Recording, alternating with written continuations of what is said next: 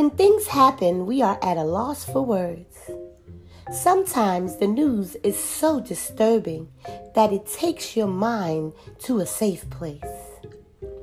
If we don't accept what has happened, we never heal. We can control our own happiness, even in the face of devastation. I can lead you in the right direction at mariacoach.us.